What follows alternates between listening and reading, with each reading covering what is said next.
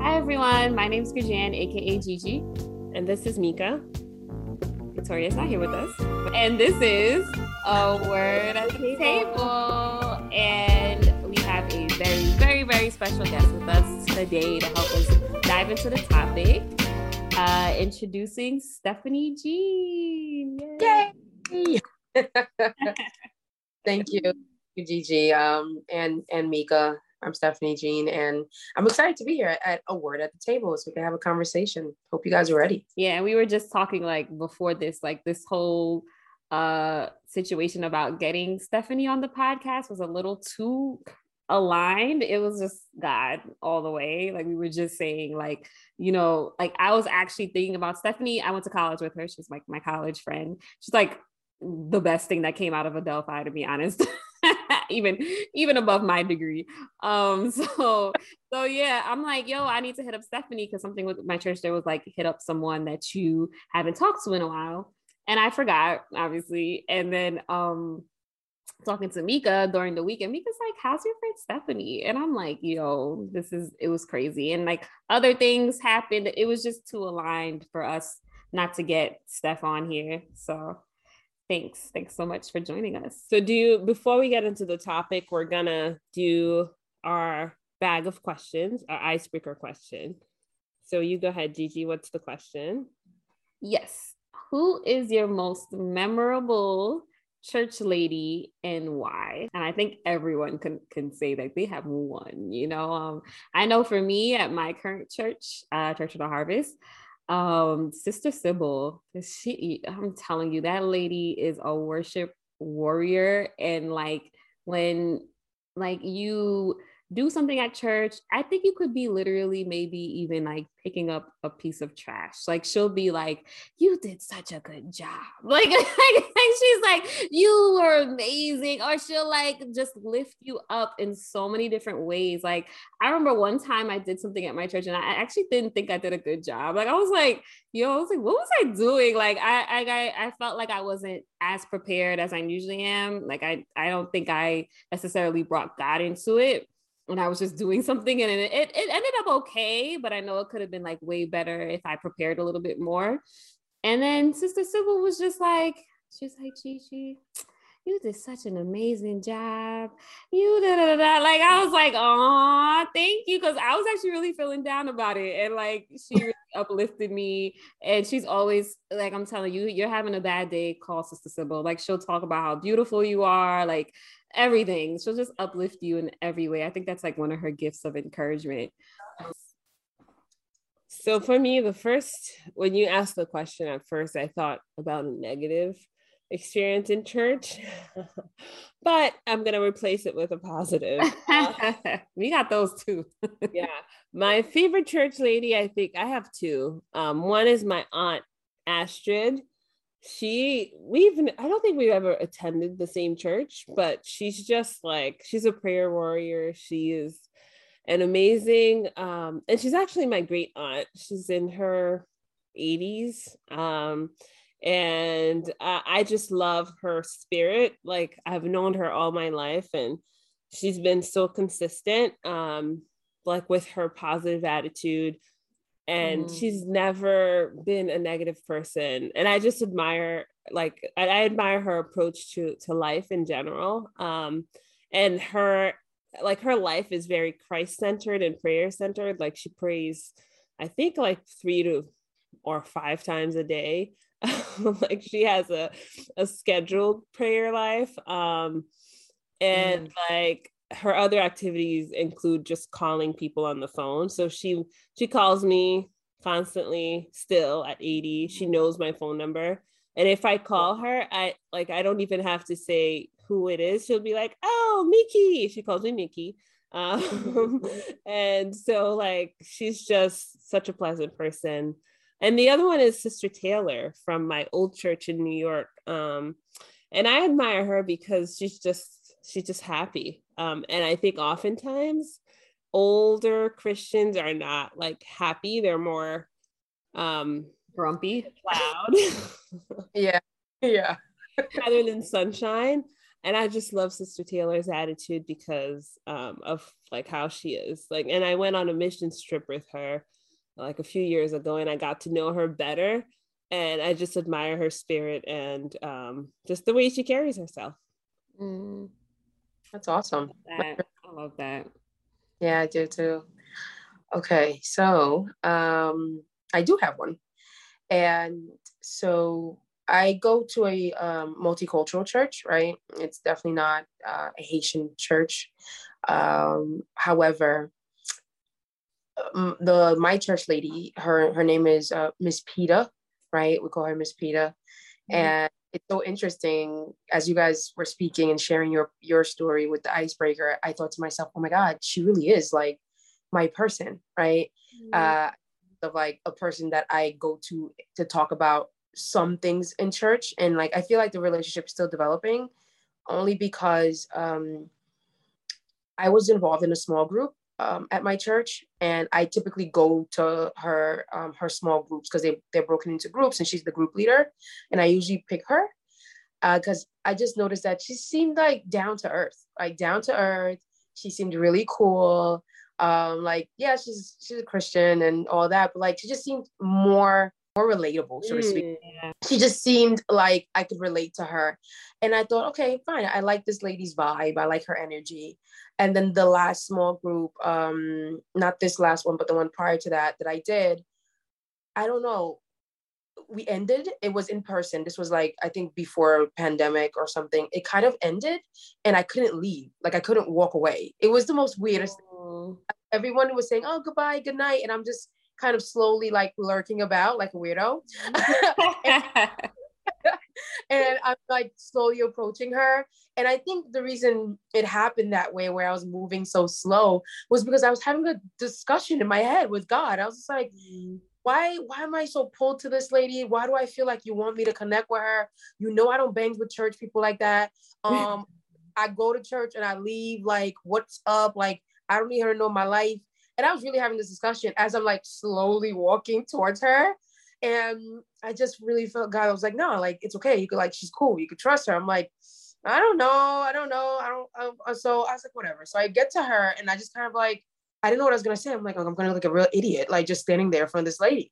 And so I get there and I look at her and I'm just like, listen, I don't normally do this. This is very weird for me, but I don't know. Like, I like you. You know? Like, Stephanie wrote the note like, do you want to date me? Yes. Check yes, no, maybe. Should have, right? That would have been so funny. And she goes, okay. I was like, I don't know. I just feel like this like pulling towards you. And so like, I don't know, like, should we exchange numbers or something? It was the weirdest thing I've ever done in my life. And she goes, of course, you know, no problem. And, you know, after that, I remember getting in my car. I was like, oh my God, that was so weird. Oh my goodness. But you know what? Because at the end of it, now I think it's been maybe a year or two. She texts me from time to time. She checks up on me, which is really nice. We actually have been trying to make plans to like go out to eat for the past, 2 years. But this summer, we're like, for sure, we're doing it. So it's kind of really nice. I've never had a bond like that ever with anyone in church. Because like I said, I really don't. I was really, but I don't bangs with it. For many reasons, I'm sure you guys have discussed on your podcast. And so it's like, so it's nice to see that her family, her husband's really nice. They're really nice, and it's just really great. Like when I passed my license, I was telling my friends, my family, and everyone, and like she popped into my head, and I was like, oh wow. And I hesitated at first. I'm like, I'm really not used to sharing my life with church folks. But I was like, no, it's Miss Peta, y'all look cool. You text her about. So yeah, so that's my long story of how I have a church lady. That's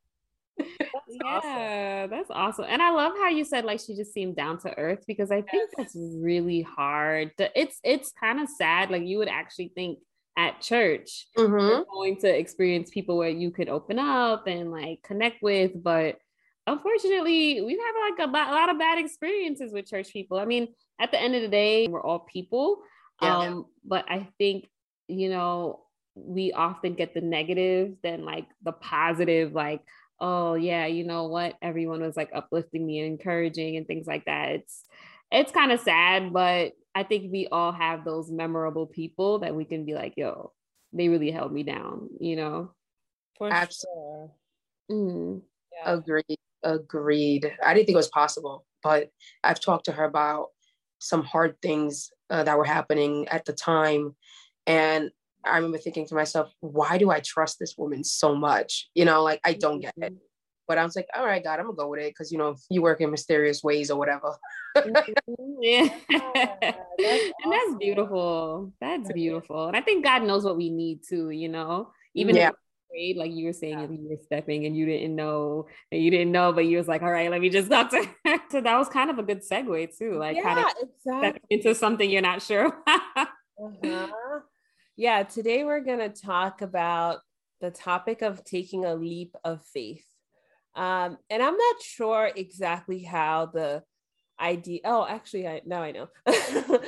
So the idea of taking a leap of faith came to mind for me personally.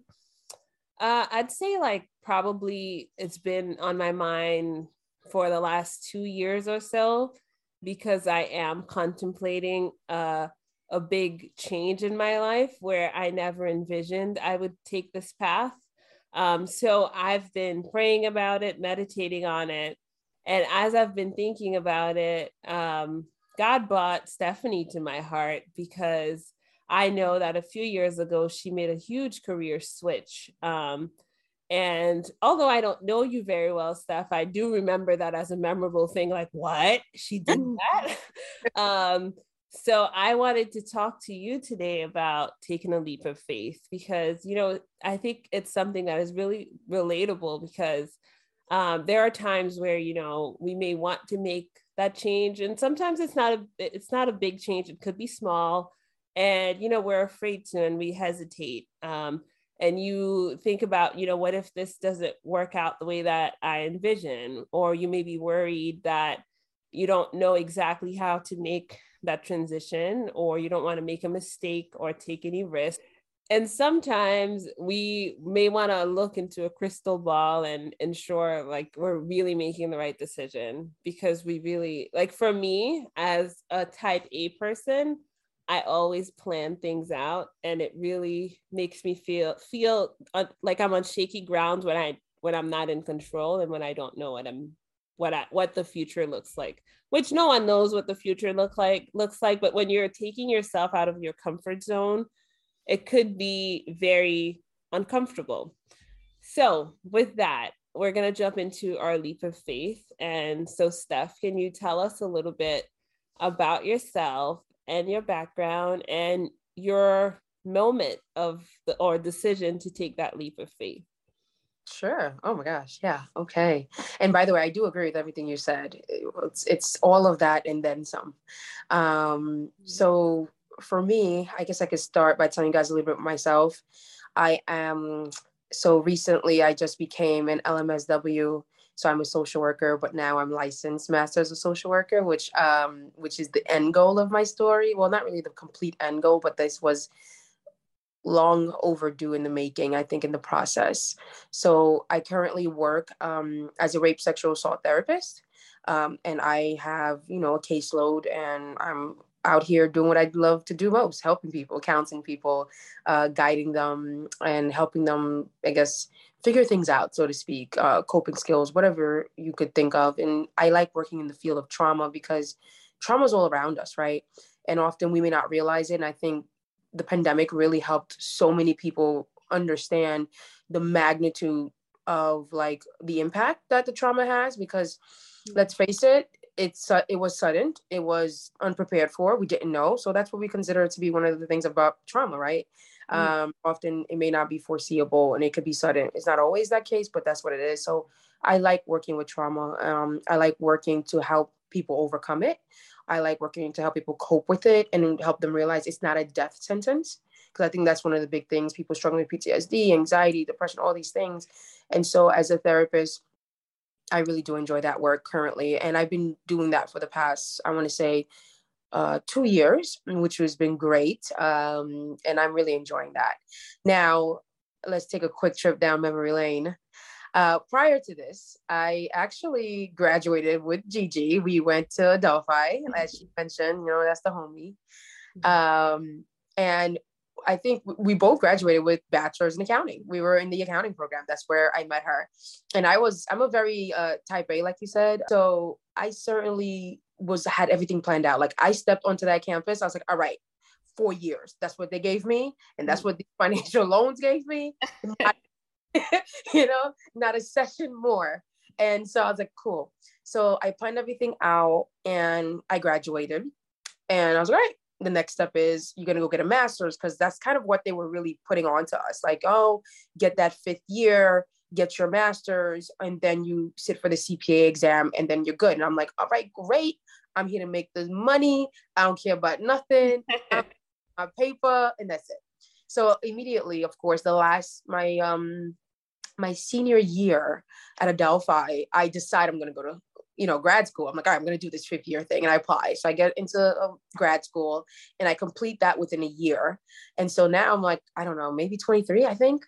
And I have a master's and I'm waiting. I'm going on interviews to hear back from different companies, CPA firms. And I get an interview with a mid-sized firm in the city.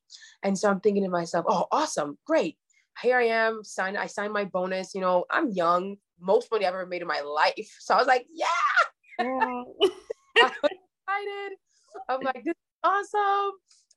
I felt like I was going to paper everywhere. You get this, So I was enjoying it. And not only that, when I started working there, I realized I had opportunity to work with the international group.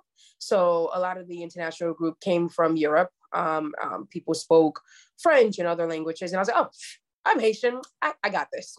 So I was like, yo, I want to go to the international side. And so they said, sure. So that's exactly what they did. That's where I started working.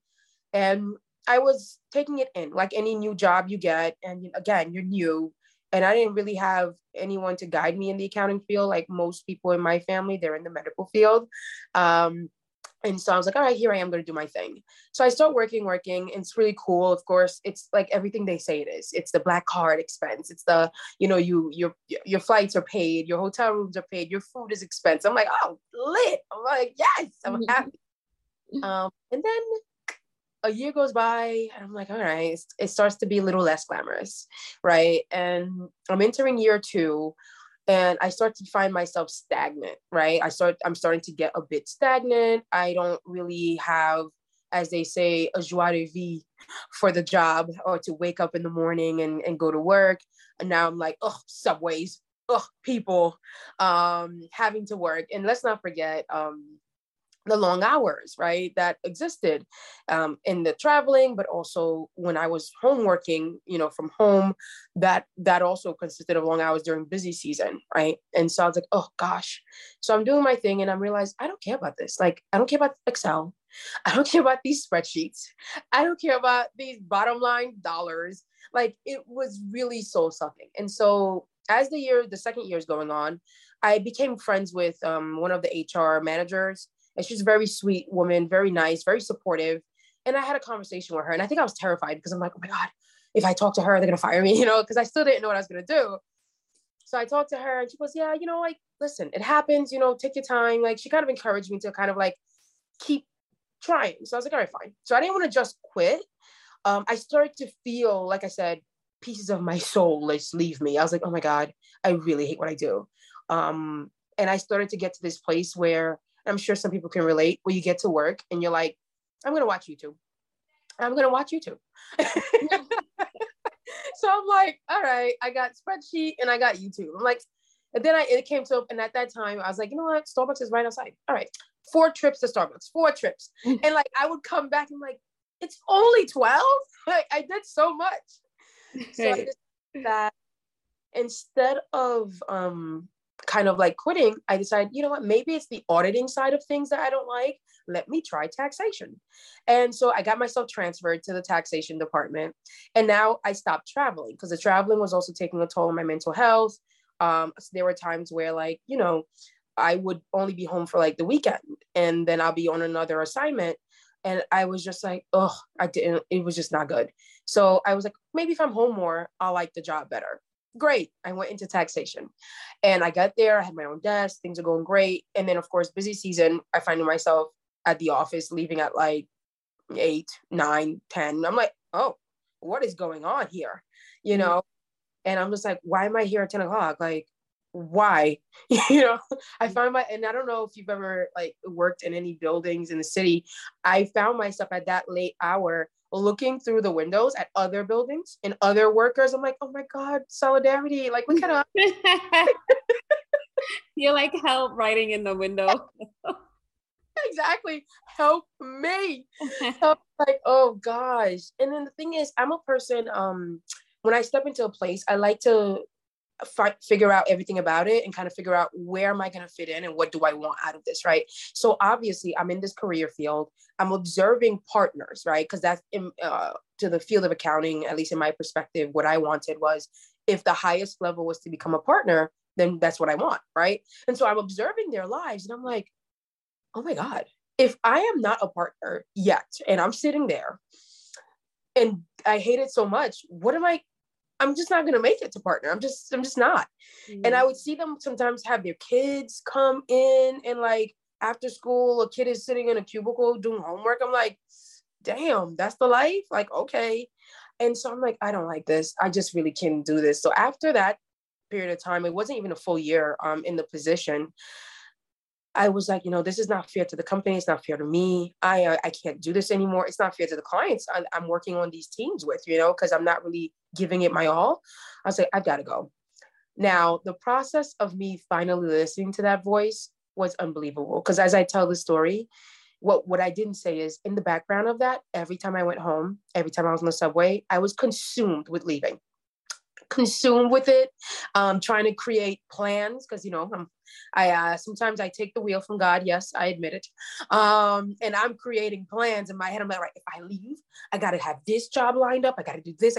I'm like planning away, and I'm like, I got student loans. And then the other thing that you wouldn't think that started to happen was I started to say, well, how dumb am I to leave? I spent 5 years in school and collected XYZ amount of loans. Why would I walk away from a job that others would consider good paying? You're making money. Like, why would you do this? This is so stupid. You're so stupid. Like, I was just going on and on about myself.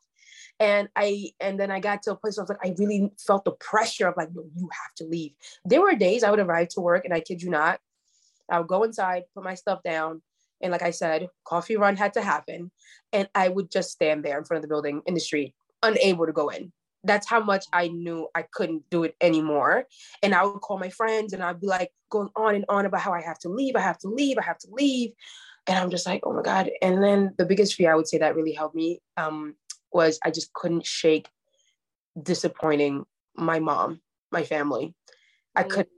It held me there, I would say, probably a year longer than it should have. That fear, which is a whole topic of its own, but that fear really kept me there. And I was like, I kept imagining and role playing like the conversation with her, like me telling her I'm leaving this job, me telling her this. And I just kept hearing all this negative responses, like, oh my goodness, or, like, what are you going to be doing? The Haitian, I was like, oh, there goes that judgment. Right.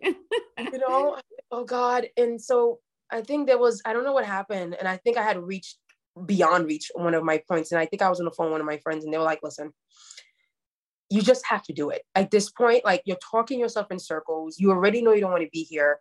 You have to do it. So funny thing. So I was like, all right, fine. Not a problem.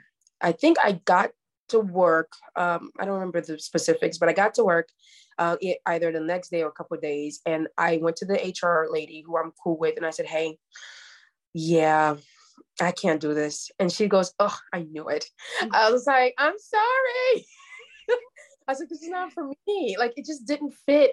And the people were nice because what I realized is when I was on clients and going to businesses and doing audits, I enjoyed talking more to the people there about their lives than I did about the audit, than I did about, oh, what's the bottom line? What's the year end? What's the statement? What's this? I didn't care. Mm-hmm. And I cared more about the people's lives than a 1065, like, I don't care about that. So I was like, okay. So I told her, and of course, I think it must have been Thursday or Friday. And the reason I remember this is because after we had that conversation, I remember going home, and then it was a Saturday evening. I drove into the city with a friend, walked into the office building, and packed up my entire desk. Packed up my entire desk, came to work Monday with nothing at my desk, just waiting, like, yeah, I need to get out ASAP. I didn't even give 2 weeks. And it's not because I didn't want to be courteous. It was just the urgency of I needed to get out was just large. And so I was like, yeah, I gotta go. And I remember it being so vivid that Monday I was sitting at a desk and I was like, damn, there's nothing at this desk. You already packed up. And I met with other people in HR, and they were very supportive. Like even I guess the director, if that was his title, he was like, listen, you're a nice person. You're a good kid. Because, he called me a kid at the time, which you're a good kid. You're going to be fine. And they were really generous, with their severance package and everything. So I was grateful. So I took the leap. Literally on the train home, I think I was sitting there like, wow, I don't have a job tomorrow. I don't have a job. Like it just set in like, what do I do? And more importantly, when I get off this train, I have to see my mom. I was like, mom, you could just hear her with the finger, like, yes. I was like, no, what am I gonna do? So I decided that, so I'm thinking in my head, deep in thought, and I'm on the train sitting to Long Island Railroad at the time.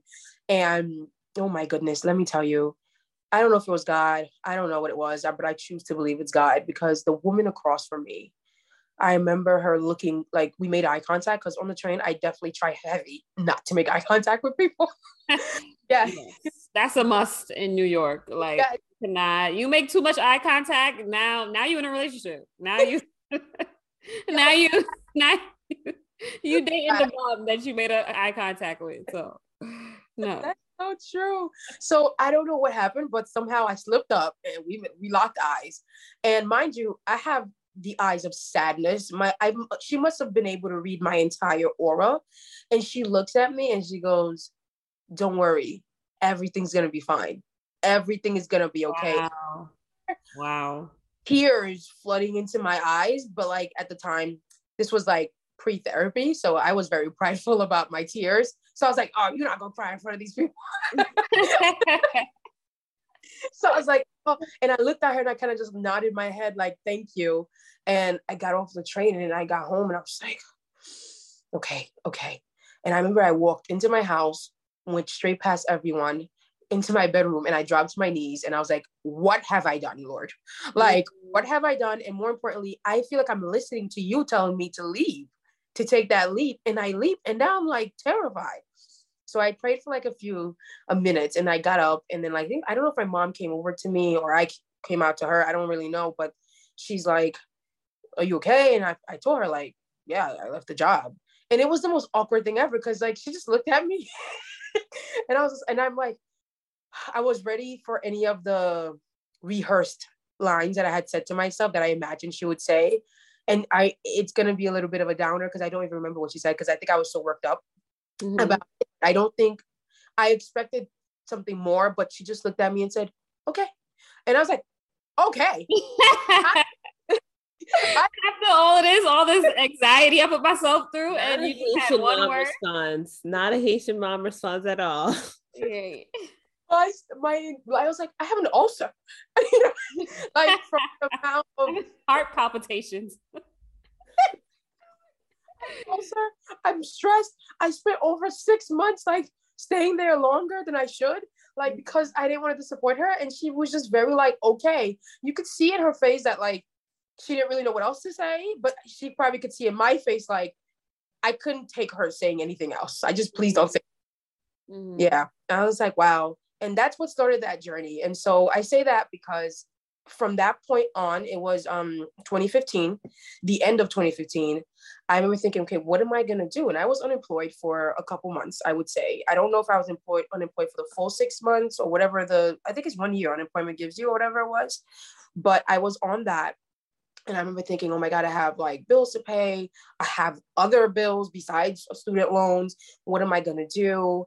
And I was just like really upset. And I remember having like, I had a Walmart a Walmart card because I had been looking for jobs and I didn't know what direction to go in. I kind of was waiting on God, but like, I'm not patient. Newsflash. I don't know if you guys know.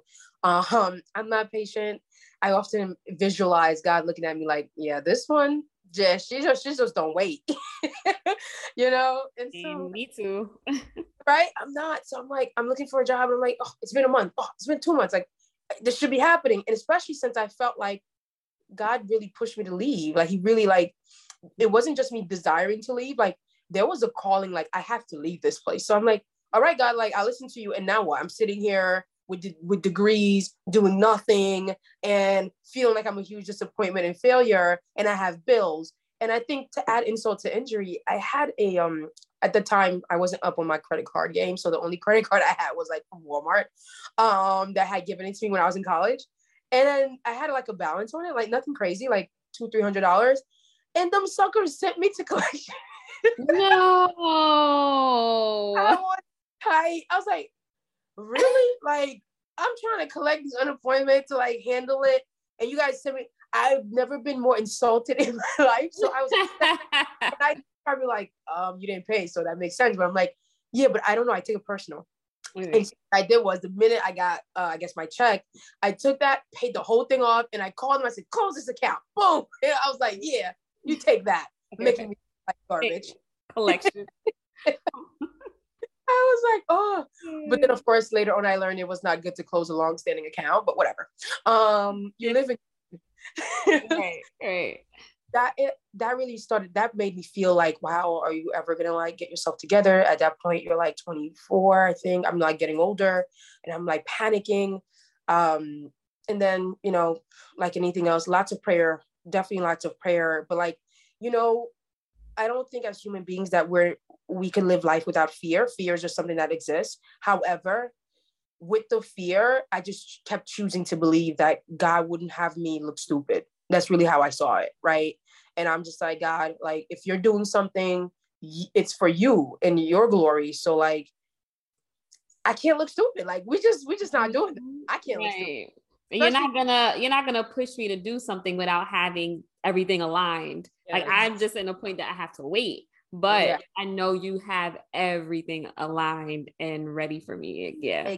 Exactly. And then I remembered I got a job unrelated, didn't think that this job really was what God wanted me to go for.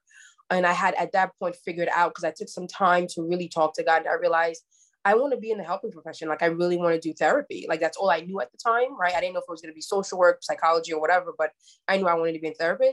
But I couldn't get a job into anything. I didn't know what to do. And I also was terrified of like making any more large commitments, because I think I was still a little bit like suffering PTSD from the fact that I chose a whole career and now I don't like it. So I was like, so it made me slow down. But then I was like, I still need money. So I got a job working as an HR associate for a company. And I remember thinking to myself, wow, I'm doing HR. This is still not what I want to do. I still don't like this, but I need a paycheck. So I got this job and I'm driving like 45 minutes in traffic, an hour. So I go from train, you know, commuting to now driving. And I'm like, I really don't want to do this. And I think before the year was up at that job, I remember I was praying to God. I was like, God, I can't be here. Like, I can't spend more than a year. I don't know why, for some reason, I didn't want to spend more than a year there as I wanted to do. And amazing thing happened, which different part of my story, but there is this organization that I'm affiliated with, and I had done some volunteer stuff, and I also had they had helped me out with some stuff, and I think I had told them like, hey guys, like, keep me in mind if you ever need anything. And someone emailed me from that company out of the blue, and they're like, hey, would you like to do an interview about child abuse and things like that? And I was like, sure. And like, it's going to be on TV. I said, oh, sure. Like, whatever. I've never been on TV before, but I'm the kind of person, I think yes is a good thing to say. So I'm like, yeah, I'll do your interview. And it was a heavy topic. Again, different discussion we could have for another time. But I went on and I remember loving it so much. And I think in the green room, he was observing me. My mom was there too. And when I came out, and I kid you not, he goes, oh my God, like, you present so well. Like, you articulate yourself so well. You speak so well. We have an opening. Would you be interested in coming to work with us in our education department? I'm like, wow. yeah. And I said yes because the organization deals with child abuse, domestic violence, all these things, like trauma related stuff. And I'm just like, sure. And I'm like, oh my God. In my mind, I was excited because I'm like, oh my God, I'm one step closer to like therapy because I know they do therapy there. I will be a therapist, but I was grateful. Literally, I accepted and I started working there. And that was 2017. So mind you, I left my job in 2015. So now we're in 2017. I left that other job and now I'm here. And I started in March. And I was excited because I get to now talk about topics that are important to me, that I think is relevant to the world, that most of us go through. And so I really enjoyed the job. I worked at it and I went to different schools and did healthy relationships kind of workshop for teenagers. We had candid conversations and open conversations. And so it was really great and I'm enjoying it. In that process, after a year there, I felt the peace because the whole time, by the way, I know I'm not saying this often, but please know that my conversations with God does not stop, right? Your traditional, it's not always drop on your knees, right? I know when I left the job that day, I came home, I had to drop on my knees because I couldn't stand up. But the reality was, I talk to God anywhere, like in my car, in the shower, like anywhere. As long as I have consciousness, I'm talking. So I've been talking. What do I do now? Do I go back to school? Like, how dumb is that to go back to school? You know, like you already have degrees. So what do? I look it up. I look up ways, and I think I called New York State and I'm like, so I already have a master's and it says here for me to be a therapist, like you need a master's or whatever. And so like, I already have one. So can I just sit for the license? That was literally what I was like, gung-ho, I'm here. I don't want to do any more schooling. And they're like, yeah, you have a master's in a complete different discipline. Yeah, it's gonna work. It didn't work. I was like, oh, because the master's I had was a master's in taxation. So I was just like, oh, I was like, really? Like, yeah, you have to go to school. I was like, oh my God. So I was like, all right, fine. So I had decided that for sure I know this is what I want to do because I've been working there for a year. I really enjoy what I'm doing. So I applied. And I got into a master's program for social work. And it was a really great program. I was able to intern also at the same job. I think last year, yeah, because I graduated in May of 2021. So I interned there at the job while also working at the other department. And when it was all done, I got hired a month before graduation. So I'm like, look at God, look at God. Wow, that's amazing. Yes. The way it happened was unreal because as you know, the months were approaching, I'm thinking to myself, girl, you're about to graduate in May. Where are you going to work? Now you are, a social worker and, you have to take your licensing exam, but also where are you going to work? Because now I was beginning to feel that sense of, again, stagnancy. I was not about the education position anymore, going to teach. It was getting redundant. And I'm just like, okay. And at that point, I had been there. Like I said, I started in 2017, went to about 2021. So somebody do the math out here. Right. And I've been there and I was like, and I've been committed. And I was grateful to that department because they allowed me to go part-time my last year of school because school picked up and I couldn't keep full-time work and school. So I had to go part-time work. And that was another leap of faith because I'm like, God, I still have bills. Like, I'm like, you keep cutting my money and I have bills. So I did it. And I was in the internship, I think it was February. And I'm like, oh my God, because other people at school, like, oh, I applied to this position. I applied to that position. I'm like, oh my God, I haven't applied to anything. What am I doing? What's going on? But I'm like, I just kept thinking, but you ordained these steps. So I go ahead of you. I've gone ahead of you. I know what it's like to like chuck the deuces to the Lord. And like, I got this. So I was like, this time I'm really trying not to. So I didn't really, like, I wasn't motivated to apply anywhere else. But at the same time in my head, I'm like, but you're about to graduate in 3 months. You have no idea. So I was like, all right. So one day, I think so part of my internship is that I ran a rape sexual assault group, and the group leader, I was observing his group and being a part of it. We were co-facilitating. And we were in a staff meeting, and out of nowhere, he announces that he had taken his licensing exam and he passed it and he's leaving. I was like, he's leaving. Wow. Funny thing is, I was excited for him and happy that he was leaving. I didn't even put two and two together that there was an opening now.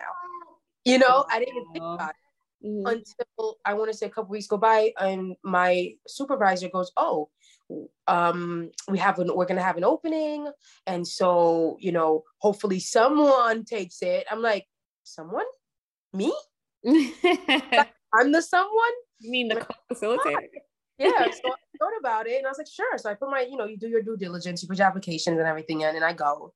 And of course I get the position, and like, so when would you like to start? So now at this point, we're in May, though I think the other person finished off in April. And I'm like, look at God, like literally toe for toe. We're in May, and they're like, when would you like to start? And like, she had proposed a date, and that date was a week before the week of graduation. And I'm like, yeah, can I at least have 1 week off, like to get myself? So I put it for literally the weekend after graduation. That Monday, I started working. Wow. Look at God. Right? That's amazing. That's amazing. It really was. Wow. So that's the big chunk of the story. But I know you have more questions, but that's how we got. Okay, so you answered a lot of my questions, but one question that I think came up is, I think for what's interesting to me in your story is that like you had to stop and take a break from what you were doing, that path you were following, in order for you to sit still, for you to hear from God. Because when you were busy in your accounting job, you weren't able to focus on what exactly God wanted you to do, what steps you needed to take. Because I think oftentimes, like, we may think like, well, I got to secure, reality, pay the bills, and I can't just, leave and that may not be the reality for everybody or everybody's story, but I think it's interesting to me that like you really had to stop and be still in order to hear. Can you talk a little bit about that?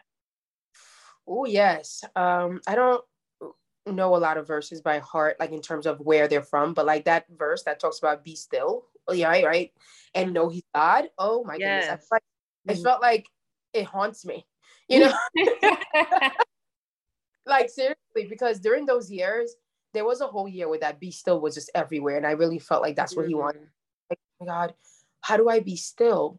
Like being still, because I think the stillness was in those months of unemployment, right? And of like kind of like not knowing what I was gonna do, really being frustrated with myself, but also not having an option, but to sit, right? And so I think for me and my personal personality and the way I am, it takes drastic measures to get me to be still. And so I felt like I was like, nope, no jobs. Nobody's gonna answer you back. No one's gonna hit you up on your resume. And I was like, oh my goodness. So I had to be still. And it kind of like, I reached a point kind of like, I exhausted myself with trying to my own will, like if that makes sense, right? Trying to will things of my own power, I should say. And I eventually kind of settled in, and I was just like, okay. And I remember I sought therapy. So that's when I started my therapeutic journey, right? I walked into my therapist's office, I think after 1 or 2 sessions, and I kind of basically said, listen, I have a plan. By 30, I want XYZ things. I've quit my job. I don't know what I'm doing. I need to get my life together. And I think she encouraged me. That's when I was first introduced to journaling and kind of this concept of like slowing down. She really had to, and I'm saying this like it happened overnight. It did not.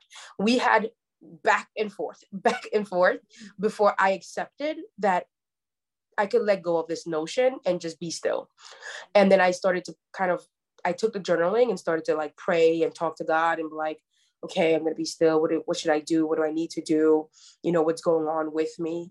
And I kind of really felt this kind of just natural feeling of, yeah, you want to help people. You want to be a therapist, right? And I remember thinking to myself, wow. And I said, sure, that's what I'm going to do. So I kind of was dedicated to that. And that's the only way I was able to be still. Like, I feel like I'm a person that till this day, I was telling Gigi that even when I see God start talking to me about being still again, it still makes me a little queasy. Because I'm like, oh, you're about to do something that's going to drive me crazy. And I don't like it. And I already know I don't like it. So I'm like, ooh, be still. But I got to tell you, it is an important ingredient in leaping. If you're going to take a leap of faith, there's going to be that moment where you have to eventually settle in and hear from God. especially when we're talking about leaping. So I'm like, no, you have to hear from God before you leap, and you have to hear from God throughout your leaping. Because for me, there would be weeks and I would panic, like, oh my God, he's left me. I'm dumb. Why I listen to this ghost voice? I don't know why. So I'm like, oh no. But then he would reassure me, whether it's a phone call, a friend would show up, I get a random text message. It would be very aligning. So certainly being still, very important key ingredient to leaping. I love that you said that, like, he sends people to talk to you, to encourage you, because I definitely feel like that's happened to me before as well, like where I don't know what's happening and then someone will just talk to me and they have no idea that, like, I'm thinking something or I'm going through something, and then they just send you this encouraging message or, like, some type of word of encouragement, of support, and you're just like, okay, God, thank you. Like, and it's like he knows what each of us needs in the timing that we need it. Like, I think that, like, we always want to do things in our time, and being still doesn't work with our schedule and our plans. And it's like, but when you do wait on God and you take that time to be like, okay, God, I'm going to trust you, even though I don't see the next step, I'm going to trust you. His timing is literally perfect. It's so perfect on how he aligns. Like, when you look back on it, then you're like, oh, snap. Like, thank God I listened, and thank God I didn't, try to do things on my own. So, yeah. And one thing that I think, many things stick out to me in your story, but I think particularly in the last thing that you said that really brings it home is how open I think you've been with being vulnerable throughout your journey. Like when you went to the HR person that you were close to at work in the accounting firm, and how you sought that, just, as an outlet, as a person to speak to. I think it's also important because for me, sometimes when I'm doing something I'm uncertain about, I'll just like do it in my own little echo chamber and not invite anybody else in, because I'm like, I don't know if I sound crazy to myself, I must sound crazy to other people too. So I think it's really cool that that you've been transparent and you continue to be transparent, and maybe it's evident in like the fact that you are a therapist and you've been through that. Maybe therapy is still a part of your journey.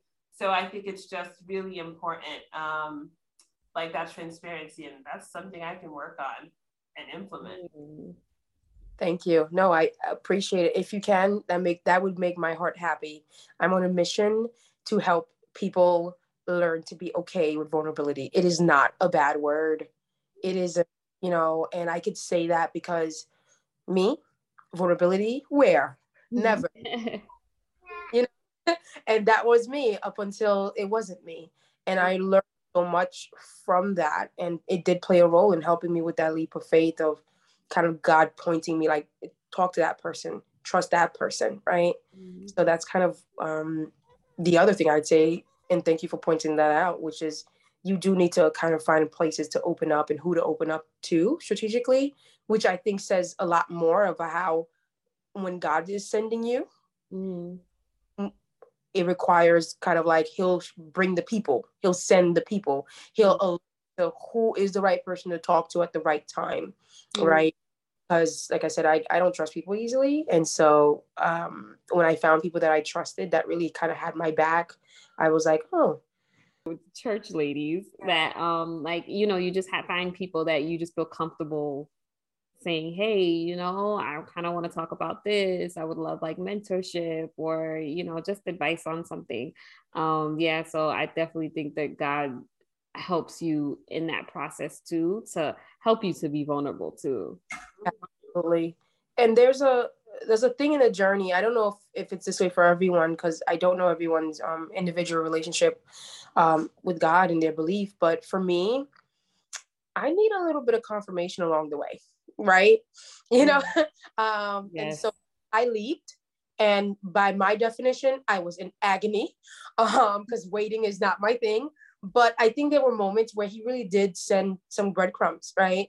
to kind of sustain me. And it was just like, one of them was, I don't remember, I can't even tell what year or when it happened, but I just remember being in a conversation with my mother or around my mother, and she said, I don't know why you became an accountant. You always wanted to be a therapist. I'm like, what? And then she's like, yeah, when you were a kid, you used to like role play therapy with your sisters. I'm like, oh wow. Like, Mom, why didn't you tell me this? That's amazing. After all these years, after graduating with these degrees, now you want to tell me, like, Mom. Right? So in my head, I thought to myself, I literally said to her, I was like, what? Why did you say that? I mean, she said, she gave me some response back about not wanting to get in my way or whatever, which I get, because I after she said that to me, I reflected on it, and I'm like, would I have listened to her at the time? If she had told me at 18, like, oh, you should do this, I probably wouldn't have. And so I guess in a way, I'm still glad she didn't tell me. But when she said it, it was even more confirmation that I was on the right path, because it made me feel like, look, I was meant to do this. Yeah, that's amazing. And also, I think, like, oftentimes, like you were saying, if we try to rush God's timeline and try to do things our way, like, sometimes, it has to take that time for you to walk through certain things, for you to have those moments where he speaks to you, because otherwise you would not know God the way that you know him now, had you had it the easy way. So, yeah, every step in the journey is important. Very. Yeah. And I loved how you said like the breadcrumbs along the way too, because I feel like, as we're talking about a leap of faith, like that's the whole point of faith. Like, we don't know every part. We don't know the whole picture. And it's little small stuff that God is like giving us, not because he's like a cruel God or anything like that, but it's also like a faith walk. So we also need to have faith, and knowing that, I can trust you, and building your trust. And like you were saying, Mika, like, getting to know God in a deeper way. Because if we knew everything, we wouldn't trust in God. We wouldn't want to lean on him. We wouldn't take those leaps of faith if we just knew everything on our own. So I think it's also like building your relationship as well. It certainly has. I can say that in my personal, like I call it that personal vertical relationship. It certainly has helped me grow a lot. I'm still growing. I'm still growing in it. And it's like, wow, it blows me away. Yeah.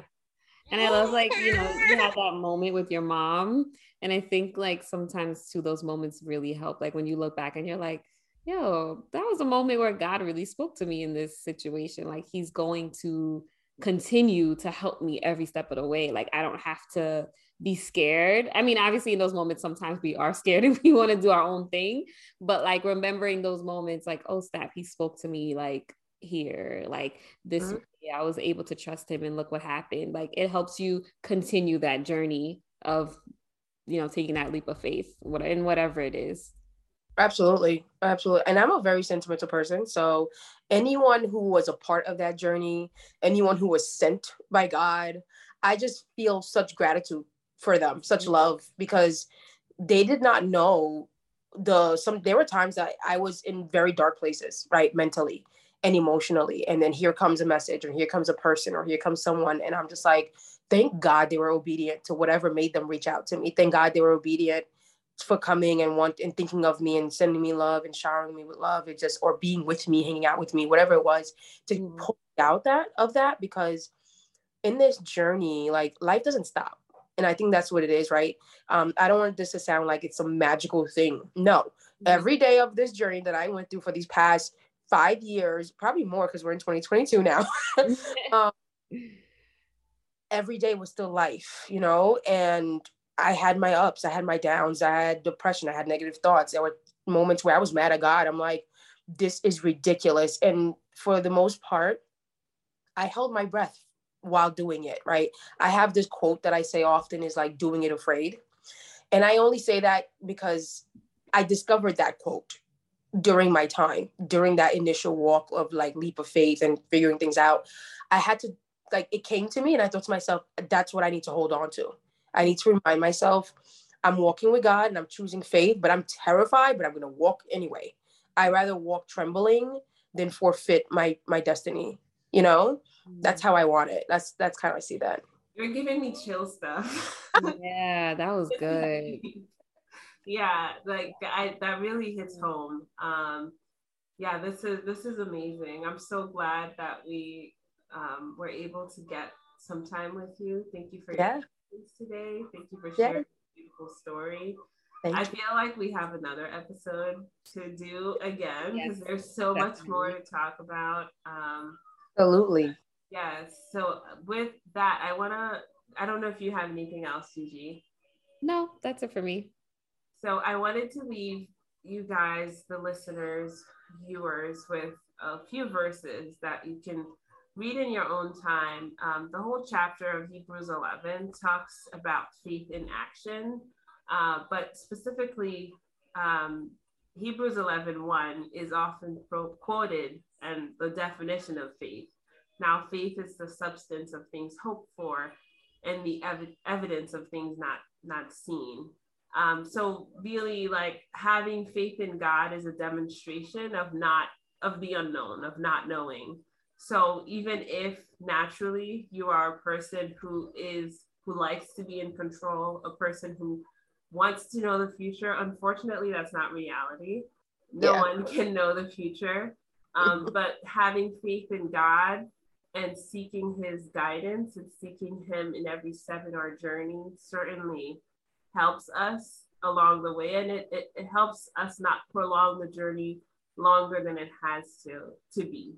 And another verse, which I didn't even know you sought counseling, but I had this verse prior to us even talking. It was Proverbs 11:14 that says, "For lack of guidance, a nation falls, but victory is won through many advisors." So that really talks about, it's important to seek godly counsel when you are making decisions, not just, advice from people, but also sitting down and meditating on the word, and meditating on what God wants to speak to you personally. And Steph, it sounds like you did that along the way and continue to do that. And I think as Christians, it's a big part of our lives when we really relinquish our control to God, and he really will not let us down because his promises are sure and certain. So with that, I will close. And thank you so much for listening. Steph, again, thank you for joining us. And thank you. Thanks, Steph. And congrats again on your license. Yes. I will be scheduling a therapy session. For real. Yeah. Sounds good. All right, y'all. Any last words or anything you want to say, Steph or Mika? I don't know. I think if there's any last words, is that in your relationship with God, and as he's bringing you through your journey, there might be a lot of leaps, and with each leap, it's a lesson learned. It's like your faith grows, and you will feel the same fear every time, but remember that you leaped before, and he didn't fail you, and he won't, and that's it.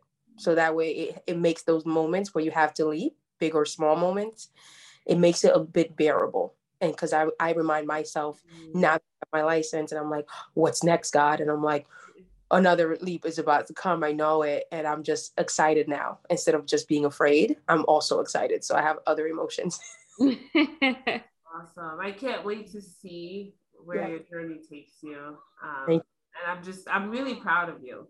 Thank you. I appreciate that. It means a lot. Thank you for having me, guys. I really love talking about these topics. So anytime.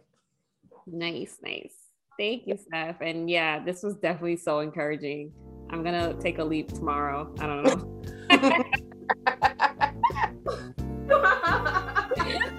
That's just that, Gigi.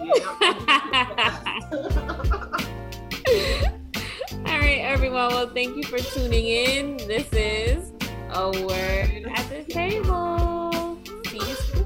Thanks for tuning in.